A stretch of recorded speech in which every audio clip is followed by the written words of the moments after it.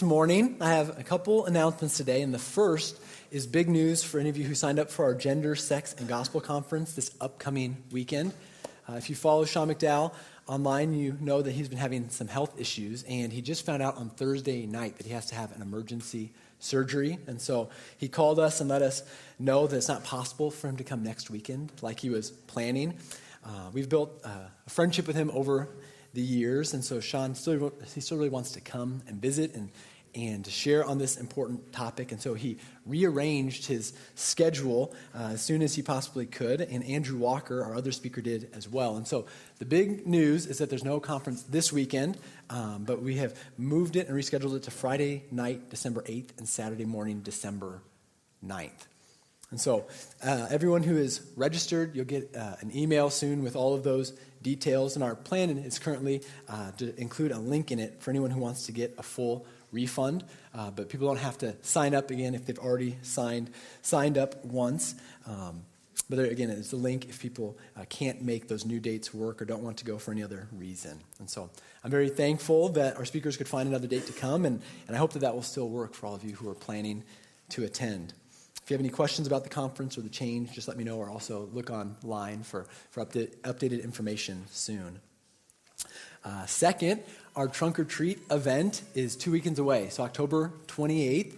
And again, last year we had over 500 people from the community come. And so we're going to need dozens and dozens of people to help us to maximize that time in a wide variety of roles. And if you'd like to volunteer, you could follow that QR code there. We're hoping to have at least 15 trunks decorated, but we're also going to need help with setup and tear down, hot chocolate and refreshments, parking, greeters, all kinds of different roles.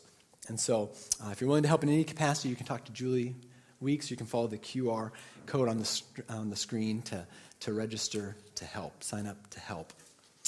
One final thing to just mention briefly is that you ladies will want to get November 11th on your schedule, because that is the Saturday night of the Women's Coffee House. And so more details to come, but that's always one of the most popular events of the year. And so you can get that on your calendar now, November 11th.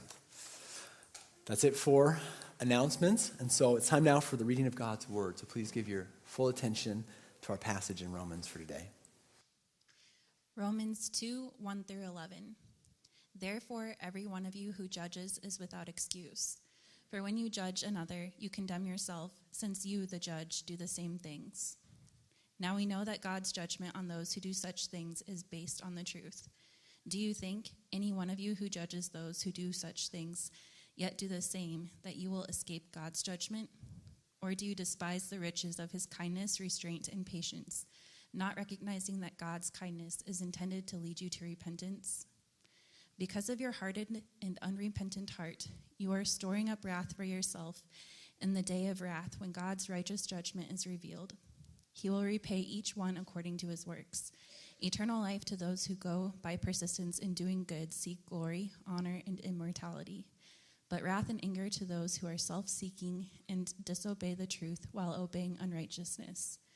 There will be affliction and distress for every human being who does evil, first to the Jew and also to the Greek, but glory, honor, and peace for everyone who does what is good, first to the Jew and also to the Greek, for there is no favoritism with God. Let's pray. Lord God, thank you for the opportunity to come together and worship you. I pray that as we come to church and really in every area of our life, that the clear priority would be to glorify you and to honor you and to draw closer to you. God, as we have another heavy passage of Scripture this morning, I pray that you would use this to help us to understand you and understand your heart more clearly. God, I pray you would use it not just to give us more information, God, but to actually transform us, to make us more like Christ. And so we need you to work, and in a fresh way this morning, we commit this time to you. And we pray this all in your great name, Lord Jesus. Amen. Well, in our culture, we've all heard the famous expression, "Don't judge me." Don't judge me. And I saw a picture this week that reminded me of the irony of that expression. It's a young boy, and he's saying, "Don't judge me, you judgmental judger. And as one of my friends likes to say, every time he hears someone say, don't judge me, he says, well, don't judge me for judging you. And what that statement shows is that we can't, as human beings, live a life without judging. It's not possible. We are moral creatures made in God's image. And so the question is not, will you judge? The question is, how do you judge? How do you judge others? How do you judge yourself? And most importantly, how does God judge others?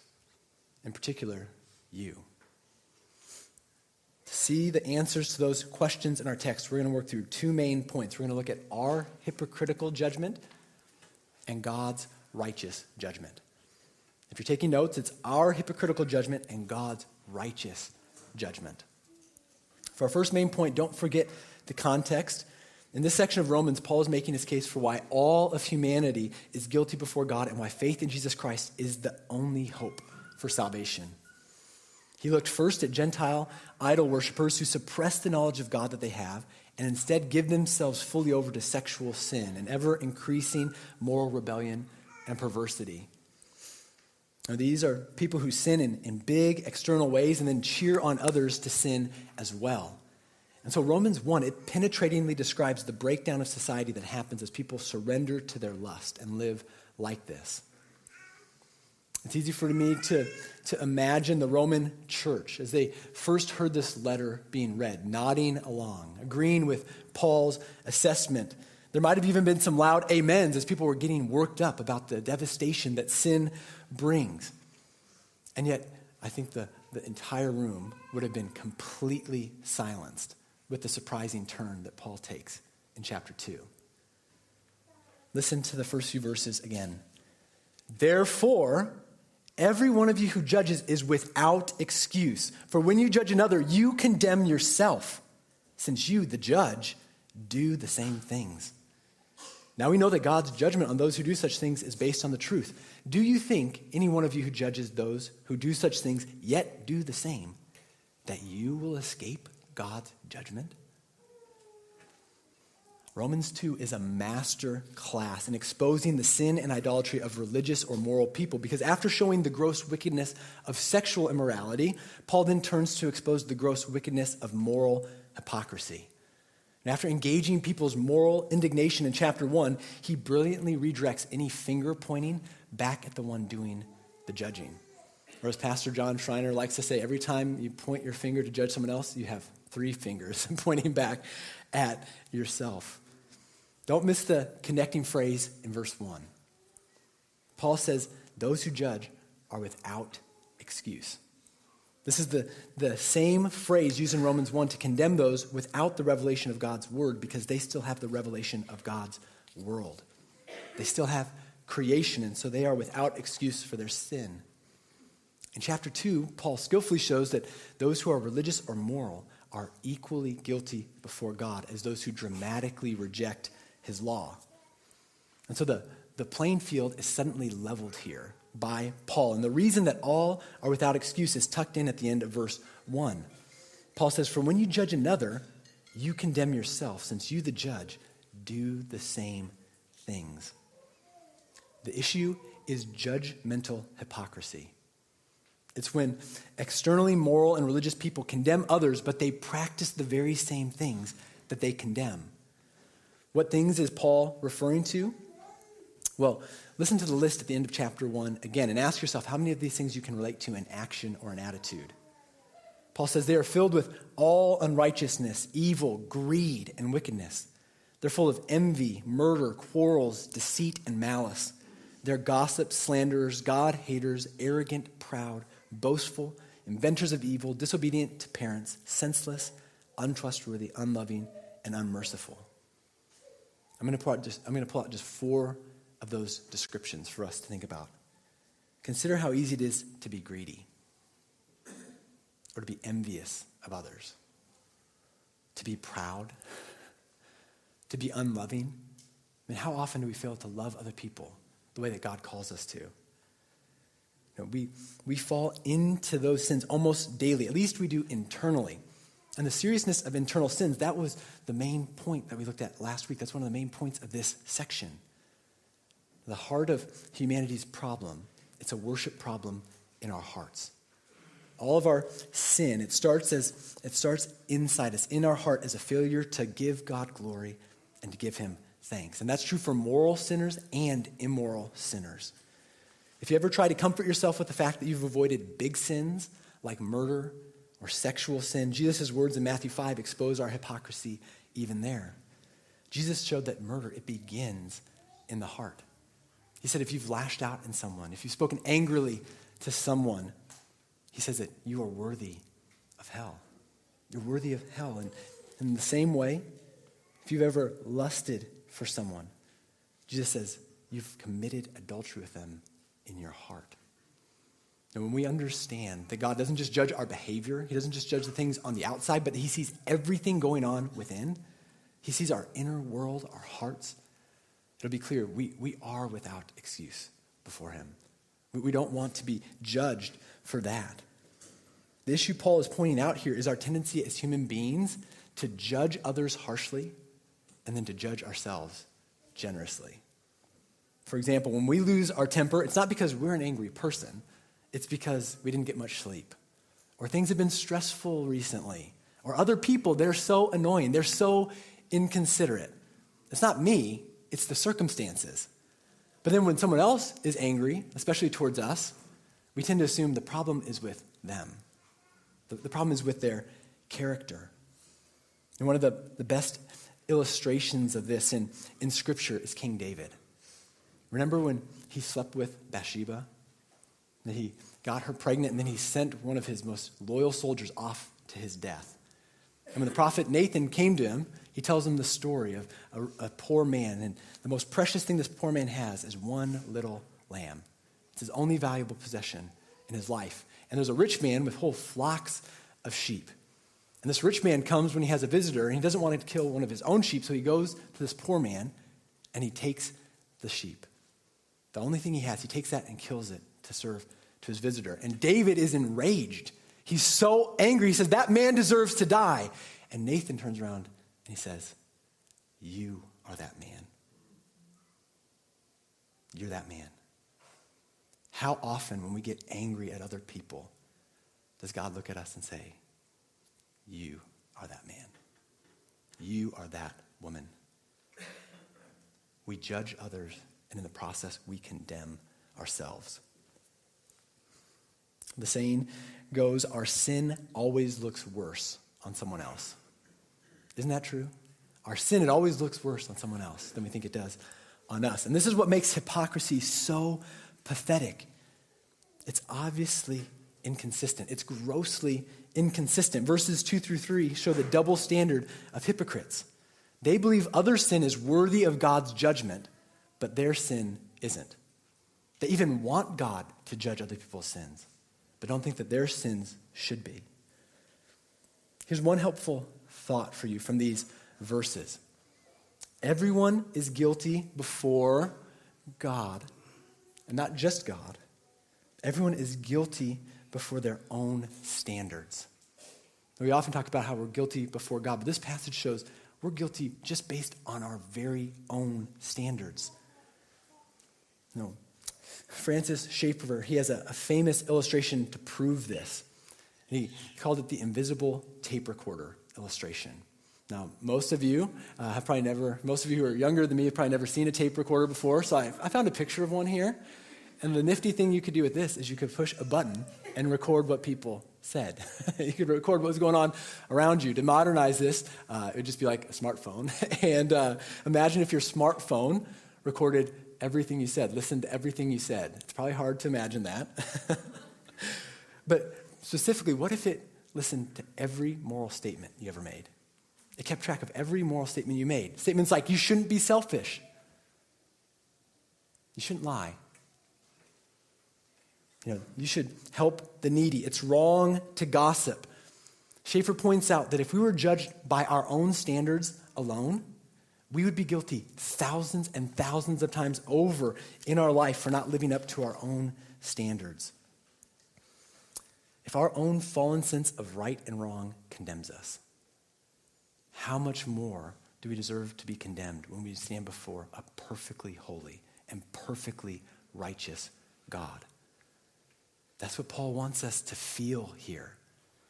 Now, before we move on to the next verse, let me remind you that Paul is not instructing Christians here to never judge between right and wrong personally, or even in evaluating the decision of others. And this is obvious because Paul has just clearly judged a whole list of sins in verses 29 through 31 of chapter 1. So he's just judged all kinds of sin. You could say Paul's being judgmental in this section. And so the issue here, again, it's not making moral judgments. It's doing it in a hypocritical way. Now, Jesus, he puts this so well, comedically, in fact, in Matthew 7. He says, when you look at the splinter in your brother's eye, but don't notice the beam of wood in your own eye, he says, why do you do that? Jesus says, why do you do that? And to help you think about just how ridiculous it is, imagine I walk up to you and say, why do you have that sawdust in your eye and this is sticking out of my own? Like, hey, let me help you. Come here, I think you have a speck of sawdust. And you'd say, what is wrong with you? That is so ridiculous. And Paul's trying to say, that's what happens when we hypocritically judge others. It's so ridiculous. But Jesus, he goes on. He doesn't say never judge. He says, hypocrite, first take the beam of wood out of your eye, and then you will see clearly to take the splinter out of your brother's eye. The idea is that we should never act as the ultimate judge of anyone. That's Jesus' role. We don't judge anyone's soul. That's what Jesus is going to do. But at the same time, as Christians, we must judge between right and wrong. In our own life, in society, we have to do that, but we have to learn to do it based off of his word, and we need to learn to deal with our own sin first before hypocritically judging others. Now this brings us to verse 4. Or do you despise the riches of his kindness, restraint, and patience, not recognizing that God's kindness is intended to lead you to repentance? This verse is jarring because it shows that it's possible for you and it's possible for me to despise God's kindness. Have you ever thought about that before? How do we despise God's kindness? There are at least two ways that I can think of. The first is when we assume that we need less of God's kindness than other big sinners. Now, if you understand idolatry, like we looked at last week in Romans 1, you'll see that is the default setting of human beings. And even for us as Christians, so often we're slipping back into idolatry. We so rarely worship God from our heart in what we are doing. And so Christians, we can resonate with the statement, I am the worst sinner I know. We can resonate with that because we can see our inner world. I can't see your inner world. I can see mine. I can see the dysfunction there. I can see the sinfulness there. But at the same time, even though I can agree with that statement, at the same time, I still find myself regularly hypocritically judging others. I think for Christians, it's actually a major temptation. As God begins to change our life, we can slip into this self-righteousness. We have a sense of superiority that maybe we don't sin in ways that we used to, or maybe that other people struggle with. It is easy to get caught in that ugly trap. But the more we follow Christ, the more he's going to expose that. The more he's going to call that out in us. And I'm so thankful for that, because if I didn't know Christ, that is just where I would live. That I would just be a Pharisee. That is just where I would be at. I would be a Romans 2 type of person. And so one way we despise God's precious kindness towards us is to proudly assume, I don't need it as much as some of those other big sinners. Second, we despise God's kindness when we use it as an excuse for sin. God in his kindness does not instantly judge sinners for our sin, because if he did, we would all be dead. God, he has been incredibly rich in his kindness to us, and that's proved just by the fact that we're all still alive. That you're all still here shows that God has been kind to you. Now, the wrong way to respond to that kindness is to justify our sin. It's wrong to assume God doesn't hate sin as much as he says he does. It's not as destructive as God's word says that it is. That's the wrong way to respond. The appropriate response to the riches of God's kindness is not to excuse sin, it's to repent of it. It's to repent. It's to acknowledge not just that my behavior is wrong. It's not just to ask for forgiveness for our behavior. It's to ask God to change us, to change the source of the issue on the inside. One takeaway from this section before we move on is that good people, they need the gospel just as much as bad people. I'm putting that in quotes, but the idea is that religious people need the gospel just as much as unreligious people. Respected citizens need the gospel just as much as criminals. And this is the offense of the gospel. It's not that the Bible says some people are bad and need a savior. That's not offensive. What's offensive is that the Bible says that we are all so sinful and lost that we have no hope of saving ourselves, no matter how hard we try. This brings us to our second main point, God's righteous judgment. God's righteous judgment. Verse 5, because of your hardened and unrepentant heart, you are storing up wrath for yourself in the day of wrath when God's righteous judgment is revealed. The phrase, your hardened and unrepentant heart, it keeps focusing our attention back on the heart. And it makes it obvious that Paul views moralism or religious effort as a form of idolatry. I don't know if you've thought about that before. Now, some people, they look to life from sex and money and fame. Those are idols in their life that they look to find satisfaction and security, significance. But we can do the same thing with morality or with religious devotion. See, some people, they feel more secure. They manage their guilt by being a rule keeper, by being a religious person or a moral person.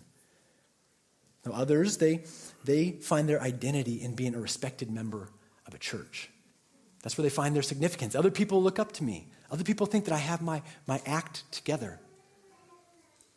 Now, if we do that, it is just as much a rejection of God and the gospel as deliberately breaking his commands. Because when we build our identity on our own attempts to be good, our soul is clearly communicating to God, I don't need you. I don't need you to save me. I can save myself. It struck me this week that the very first time in Romans that Paul mentions the day of wrath or the final judgment where God's full hatred of sin is going to be revealed, it's not in the context of sexual immorality. It's in the context of religious hypocrisy. Isn't that sobering? And we said last week, God takes sexual sin much more seriously than we do. But we see here in Romans 2 that God takes moral hypocrisy much more seriously than we do as well. And he is going to judge it. God will judge it. But notice the contrast between our judgment and God's at the end of verse 5. At the end of verse 5, it talks about the day of wrath is going to be when God's righteous judgment is revealed. God's righteous judgment. Human beings, our judgment is hypocritical, it's inconsistent and biased, but God's judgment is perfectly righteous and just. It's perfectly calibrated to what each person deserves. And this theme is continued through verse 11, which says that God does not show favoritism. I have a picture here of Lady Justice. Many of you are familiar with this. And she has a blindfold on. And that's to illustrate that justice should be blind. Each person should get what they deserve. And judgment, it shouldn't be influenced based on how much money someone has, how attractive they are, what race somebody is, how popular or how famous they are. Now, as human beings, our judgment, our evaluation, it's always limited because of our limited knowledge. And as Paul points out here, because of our biases as well. But what he's saying is that on the day of judgment, justice is going to be finally revealed perfectly. It's going to be fully given out. But the question in this section is, what is God's righteous judgment based on? What's God's righteous judgment based on? I want you to listen very closely to verses 6 through 8, because this section is confusing to many Christians. Paul says, he will repay each one according to his works. This is his clarification of God's righteous judgment. What's that look like? He will repay each one according to his works. Eternal life to those who by persistence in doing good seek glory, honor, and immortality, but wrath and anger to those who are self-seeking and disobey the truth while obeying unrighteousness. At first glance, Paul appears to be saying that our good works save us. Isn't that what it sounds like? Have you ever read this before and been like, what's Paul saying here? This seems to go directly against the rest of Romans. And Paul was clear in Romans 1 that we're saved by faith, not by works. He's even more clear about that in chapter 3. So what in the world is Paul saying in chapter 2? What's Paul saying here? Well, we must keep in mind that Paul's primary point in this section is God's righteous judgment versus our hypocritical judgment. God's judgment is just and he shows no partiality. So therefore, Paul, he's not explaining how Christians are saved, but how God's judgment is shown to be righteous and just on the day of God's wrath. Like James 2, this section does not deal with the source of our salvation, but the signs that someone has genuinely been saved. In other words, it's about the fruit of salvation, not the foundation of it. Let me give you a summary to try and avoid confusion, and then I will attempt to prove it from the text. Tim Keller, about these very verses, he says, good works show we have saving faith, but they do not add to our faith in saving us. That is so important. Good works, they show we have saving faith, but they don't add anything at all to our faith in saving us. And this is the message of Romans. This is the message of the whole Bible. And it's clear that that is what this passage means when we consider a few factors. First, the whole Bible, both Old Testament and New, it's filled with similar language that God is going to repay each person according to their works. There's dozens and dozens of verses that state that. Let me show you just two examples from the New Testament. 2 Corinthians 5:10, written primarily to believers. Paul also there says, for we must all appear before the judgment seat of Christ, so that each may be repaid for what he has done in the body, whether good or evil. In Revelation 20, the very last chapter of the Bible, Jesus himself says, look, I'm coming soon, and my reward is with me to repay each person according to his work. When we stand before God, we will be repaid based on our works, whether we're Christians or unbelievers. Now that is probably doesn't compute with some of you. And I'm going to work through that. And I want to do that by first pointing out that Romans 2, the statement that God, he is going to repay each for their work. That's a quote from Psalm 62. He's quoting Psalm 62, verse 12. And when you read that psalm, it is very enlightening. It's a good practice in general when you see a quote from the Old Testament and the New to go back to the Old Testament. Look at the context. And Psalm chapter 62, it compares two groups of people. One is plotting against King David. They're lying. They're also flattering him. They bless him with their words, but David says inwardly they curse. They're like the people in Romans 2. They say one thing and they do another.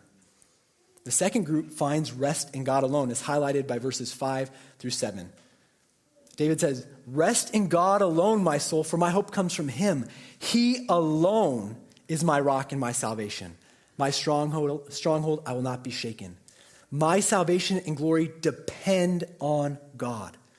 My strong rock, my refuge is in God. This group, they didn't contribute anything at all to their salvation by their works. God alone is their salvation. Their salvation, it depends on him. It depends on God, not on their works. And so this shows the source of their salvation. But then the very last verse says that God will repay each according to their works. And so this psalm assumes what the whole Bible assumes, which is that those whose hope and faith are in God, they're going to live differently than those who don't trust in him. Faith is going to be shown in how we live. Martin Luther, he famously said that we're saved by faith alone, but true faith is never alone. And the context of that is good works. He's saying we're saved by faith alone, not by good works at all, but true faith, it will always produce good works. And one simple way to think about this is imagine that I told you I have $1 million in my trunk for you. I have $1 million in my trunk. All of you, you understand what I'm saying. You might nod and say, okay, great.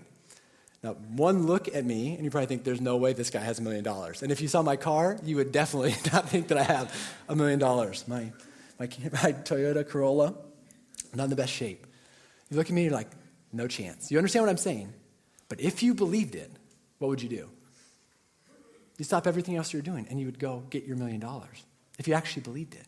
And the promises of the gospel are way more impressive, way more important than the idea of getting $1 million. Jesus, he taught the same thing in his ministry, that faith, it's going to change the way that we live. In John chapter 5, he said that everyone is going to be resurrected at his return, and he puts every single person in one of two camps. He says there are those who do good things. He says those who do good things, they are going to go to the resurrection of life, but those who do wicked things, to the resurrection of condemnation. So just like Paul does in verses 9 and 10 in Romans 2, Jesus puts everyone in two camps, those who practice good, those who practice evil. This is similar to Matthew 25, where the day of judgment is described. And King Jesus, he separates everyone into two camps. Remember that? There's the sheep and there's the goats. Now, when I was younger, it confused me so much that the only criteria Jesus used to judge people was the way that they had treated other Christians who were in need. Have you ever noticed that before? In Matthew 25, Jesus doesn't say anything about faith in him. What he does is what Paul is describing here. His judgment is based on people's works. It's based on what they have done. Now, it's based on works in the sense that each person is repaid for their works. But there's a dividing line before that. He separates everyone based off whether they're sheep or goats before their works are evaluated. There's an identity issue that's established by the gospel before this judgment of works. But again, the point is that this is going to be seen by how we live. And so all of this, it makes perfect sense if you realize that Jesus taught salvation changes people. Salvation is a gift, but if you're saved, it's going to produce a love for God and a love for others, especially other believers that you did not have before. Even the motivation is going to be different. Non-believers can do good things, but God looks at the heart. In the language of Romans 1, non-believers, they don't do things for God's glory.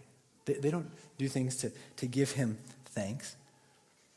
And perhaps Jesus' parable of fruit trees in Matthew 12 illustrates this section in Romans 2 the best. You know, Jesus said that a tree is recognized by its fruit. And so good trees, they produce good fruit. Bad trees, they produce bad fruit.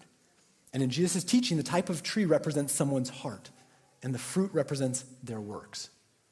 And that's because our works, they always flow from our heart. They flow from what we worship. And so you can think about it this way.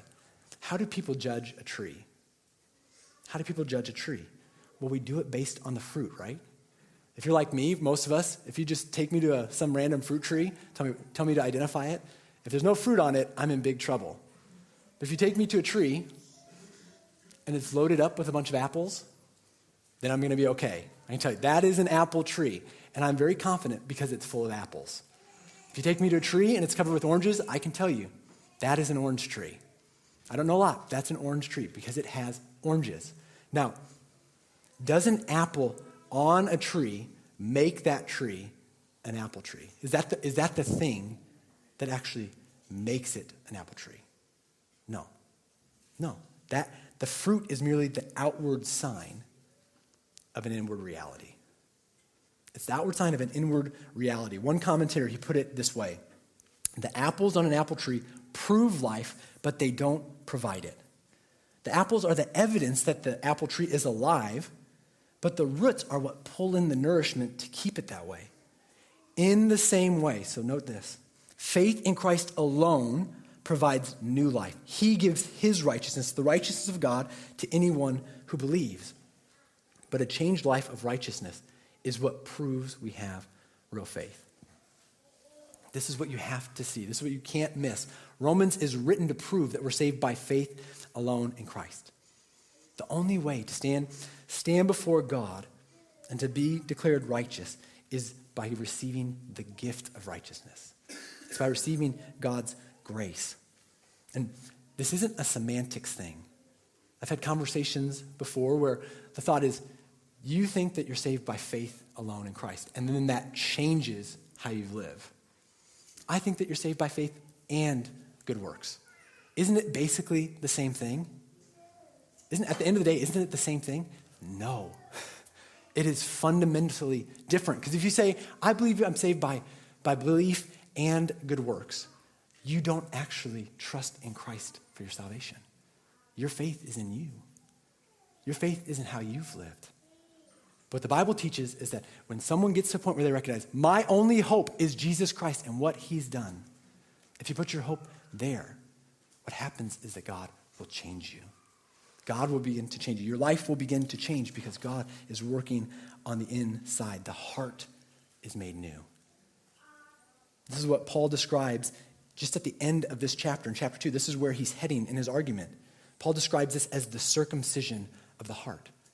For a Christian, the very nature of the heart changes when they trust in Christ. And this is what guarantees that every single believer, they're going to see a change in their life because God changes their desires. God is changing them on the inside. This is why Paul can say that God will repay the works of believers and non-believers. It's because attitudes, actions, and words truly are different between the two over time. Now, this does not mean that believers are perfect. It doesn't mean that. But like verse 7 indicates, believers do persevere by faith in doing good. That's one of the signs throughout the New Testament of genuine belief, is there's a perseverance in it. And there's a new motivation, it says. They persevere in doing good. Why? Because they're seeking glory, honor, and immortality. They're seeking things that only come from God's grace. Things that non-Christians don't care about. The other group that's listed, it's those who don't know Christ. And because they don't know Christ, they're self-seeking. They're not seeking his glory. They're not seeking life from him. They're self-seeking and disobey the truth. Now this section, what Paul does is so important because he helps us to navigate two dangerous lies, two lies from the pit of hell. And the first is one we talk about often, which is that you can earn your salvation. You can earn your salvation. That's what people by default believe. That's what almost all religions teach. And all of Romans says, no, not a chance. You cannot earn your salvation. But there's another lie on the other side. And it's very common in our culture. Some people call it easy believism. And it's the idea that you can be saved and not changed. You can be saved and not changed. God is so forgiving. I believe in God. God's forgiving. I'm a Christian. And I'm going to keep living exactly how I've always lived. I'm going to continue to be God of my own life. The only way to navigate between those two lies is to recognize what salvation is. If you think that salvation is just a free ticket into heaven, this section won't make sense. This section won't compute. But if you understand that the Bible says salvation is to know God, you can be born again into a relationship with God where he comes in, the Holy Spirit comes in and begins to change you on the inside. Then this section makes perfect sense. You could never deserve that. You could never earn that. But if you have it, it can't not change you. It will change you. Not everything completely overnight, but it will begin to change you because the inside has been changed. The nature of our heart has been changed. A question to ask yourself then from this passage is, has faith in Jesus Christ changed your life? Has faith in Christ, has it changed you? Has it changed any of your desires? Has it changed any of what you want in life? Any of the ways that you make decisions and go about your relationships? I just read this morning in 2 Corinthians 13, not planning on connecting it with this, but Paul says, examine yourself to see if you're in the faith. If you look at your life and there's no change that comes because you've professed in Christ, what the Bible says, what the Bible tells you, you need to actually turn to Christ. You need to actually receive salvation. Romans 2:11 is a comforting but also terrifying verse. It says there is no favoritism with God. It's comforting because we know he's going to do exactly what he says. He's completely reliable, but it's terrifying in the sense that God is not going to show you any special treatment if you reject his grace. There won't be any special treatment for those who reject his grace. You will be judged. You will be repaid according to your works. And so to try and pull this together, the main point of this section is that God's righteous judgment It's displayed by how he impartially repays each person according to their works. That's the big point. But there's an obvious question that I bet many of you are like, it's like exploding in your head and in your soul. What about our sin? What about our sin?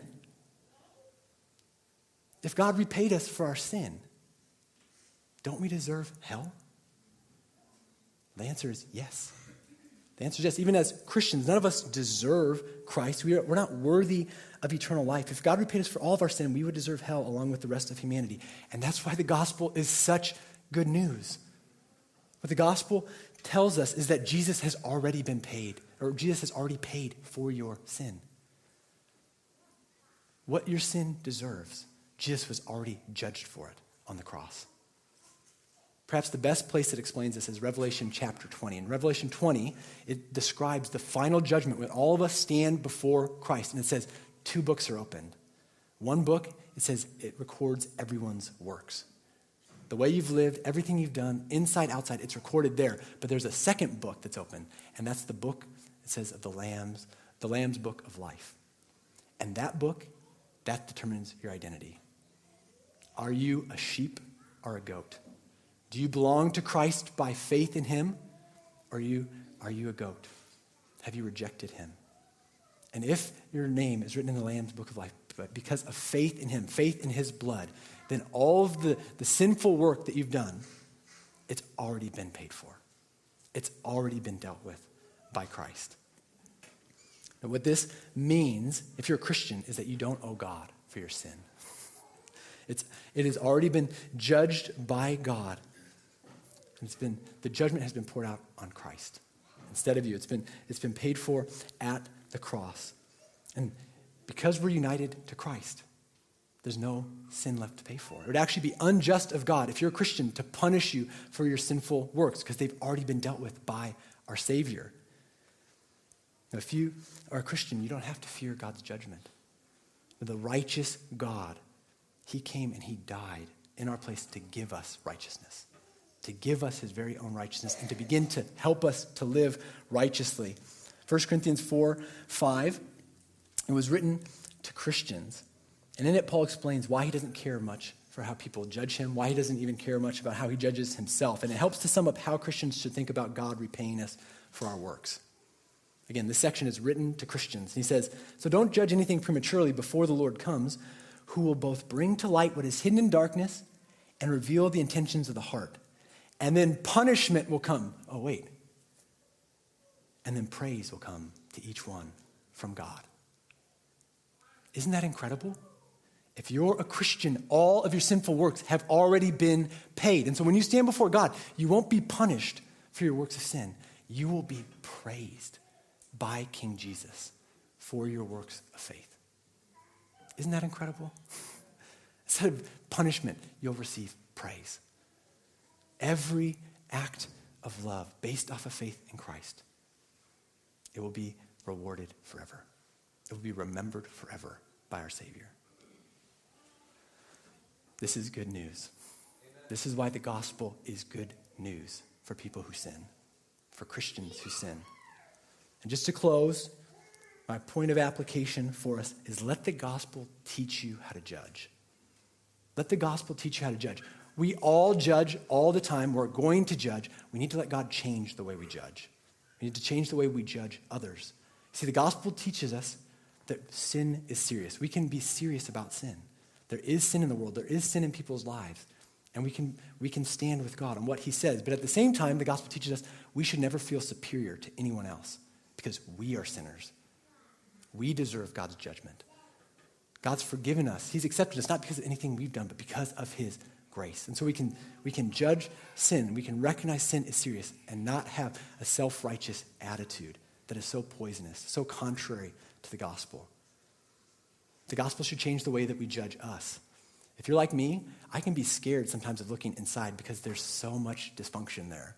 There's so much sin still inside me. There's so much pride. There's so much insecurity. There's so much selfishness. And what the gospel does is it proves God already knows it and he's dealt with it.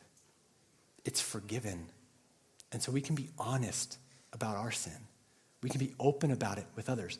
And not only is it forgiven, But as we expose our sin, as we're honest about it, we can experience that God has the power to change us. He has the power to change us and change our character, to change our inner world.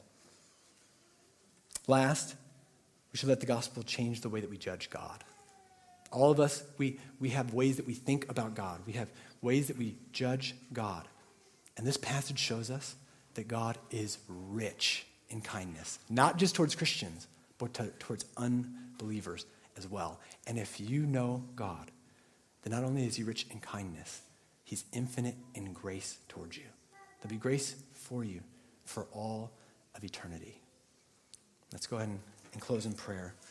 Lord Jesus, we thank you for the cross. We thank you that you have dealt with our sinful works.